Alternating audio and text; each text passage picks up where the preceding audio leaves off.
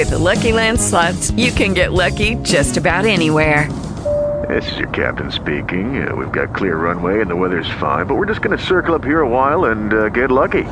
No, nothing like that. It's just these cash prizes add up quick. So I suggest you sit back, keep your tray table upright, and start getting lucky. Play for free at LuckyLandSlots.com. Are you feeling lucky? No purchase necessary. Void where prohibited by law. 18 plus terms and conditions apply. See website for details. Hello, it is Ryan, and I was on a flight the other day playing one of my favorite social spin slot games on ChumbaCasino.com. I looked over at the person sitting next to me, and you know what they were doing? They were also playing Chumba Casino. Coincidence? I think not. Everybody's loving having fun with it. Chumba Casino is home to hundreds of casino-style games that you can play for free anytime, anywhere, even at 30,000 feet. So sign up now at ChumbaCasino.com to claim your free welcome bonus. That's ChumbaCasino.com and live the Chumba life. No purchase necessary. VGW. Void where prohibited by law. See terms and conditions. 18 plus. Now, friend, said Hawkeye, addressing David, an exchange of garments will be a great convenience to you, inasmuch as you are but little accustomed to the makeshifts of the wilderness. Here, take my hunting shirt and cap, and give me your blanket and hat. You must trust me with the book and the spectacles, as well as the tutor too. If we ever meet again in better times, you shall have all back again, with many thanks into the bargain. David parted with the several articles named with a readiness that would have done great credit to his liberality, had he not certainly profited in many particulars by the exchange. Hawkeye was not long assuming his borrowed garments, and when his restless eyes were hid behind the glasses, and his head was surmounted by the triangular beaver, as their statures were not dissimilar, he might readily have passed for the singer by starlight. As soon as these dispositions were made, the scout turned to David, and gave him his parting instructions. "Are you much given to cowardice?" he bluntly asked, by way of obtaining a suitable understanding of the whole case, before he ventured a prescription. "My pursuits are peaceful, and my temper, I humbly trust, is greatly given to mercy and love," returned David, a little nettled at so direct an attack on his manhood. "but there are none who can say that I have ever forgotten my faith in the Lord, even in the greatest straits." "Your chiefest danger will be at the moment when the savages find out they have been deceived. If you are not then knocked on the head, your being a non-composer will protect you, and you'll then have a good reason to expect to die in your bed. If you stay, it must be to sit down here in the shadow, and take the part of Uncas, until such time as the cunning of the Indians discover the cheat, when, as I have already said, your times of trial will come. So choose for yourself, to make a rush, or tarry here." "Even so," said David firmly, "I will abide in the place of the Delaware. Bravely and generously has he battled in my behalf, and this and more will I dare in his service." "You have spoken as a man, and like one who, under wiser schooling, would have been brought to better things. Hold your head down, and draw in your legs. Their formation might tell the truth too early. Keep silent as long as may be, and it would be wise, when you do speak, to break suddenly in one of your shoutings, which will serve to remind the Indians that you are not altogether as responsible as men should be. If, however, they take your scalp, as I trust and believe they will not, depend on it, Uncas and I will not forget the deed, but revenge it, as becomes true warriors and trusty friends." "Hold," said David, perceiving that with this assurance they were about to leave him. "I am an unworthy and humble follower of one who taught not the damnable principle of revenge. Should I fall, therefore, seek no victims to my manes, but rather forgive my destroyers.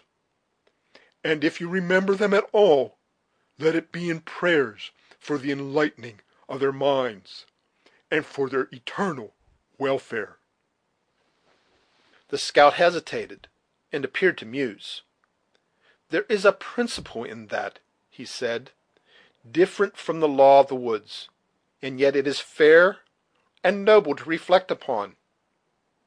Then, heaving a heavy sigh, probably among the last he ever drew in pining for a condition he had so long abandoned, he added, "It is what I would wish to practice myself, as one without a cross of blood, though it is not always easy to deal with an Indian as you would with a fellow Christian. God bless you, friend.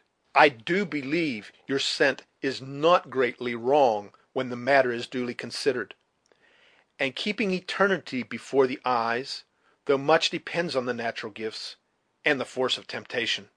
So saying, the scout returned and shook David cordially by the hand, after which act of friendship he immediately left the lodge, attended by the new representative of the beast.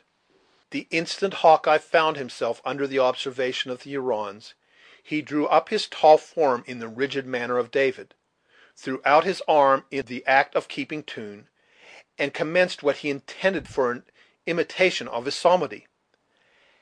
Happily for the success of this delicate adventure, he had to deal with ears but little practised in the concord of sweet sounds, or the miserable effort would infallibly have been detected.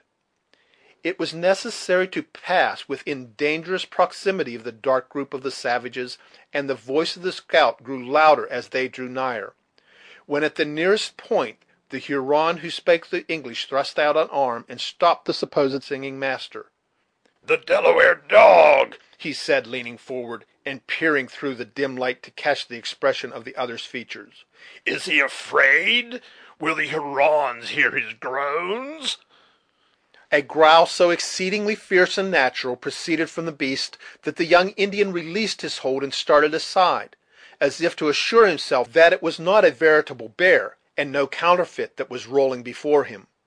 Hawkeye, who feared his voice would betray him to his subtle enemies, gladly profited by the interruption, to break out anew in such a burst of musical expression as would probably, in a more refined state of society, been termed a grand crash.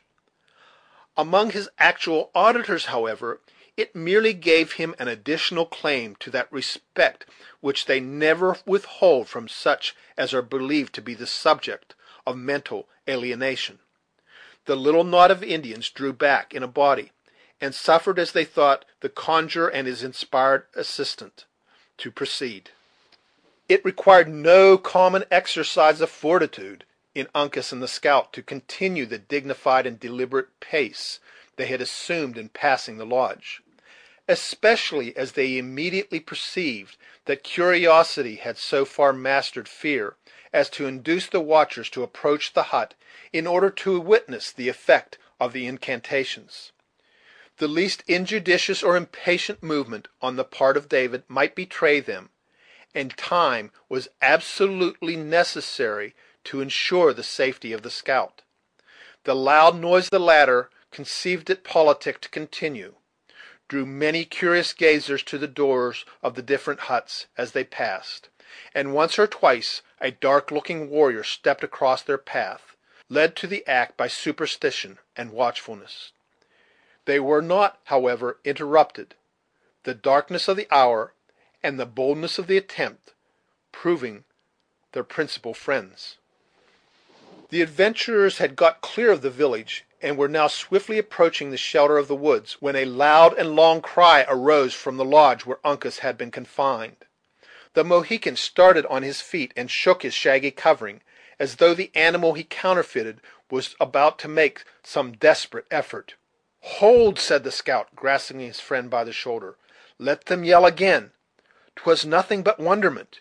He had no occasion to delay, for at the next instant a burst of cries filled the outer air, and ran along the whole extent of the village.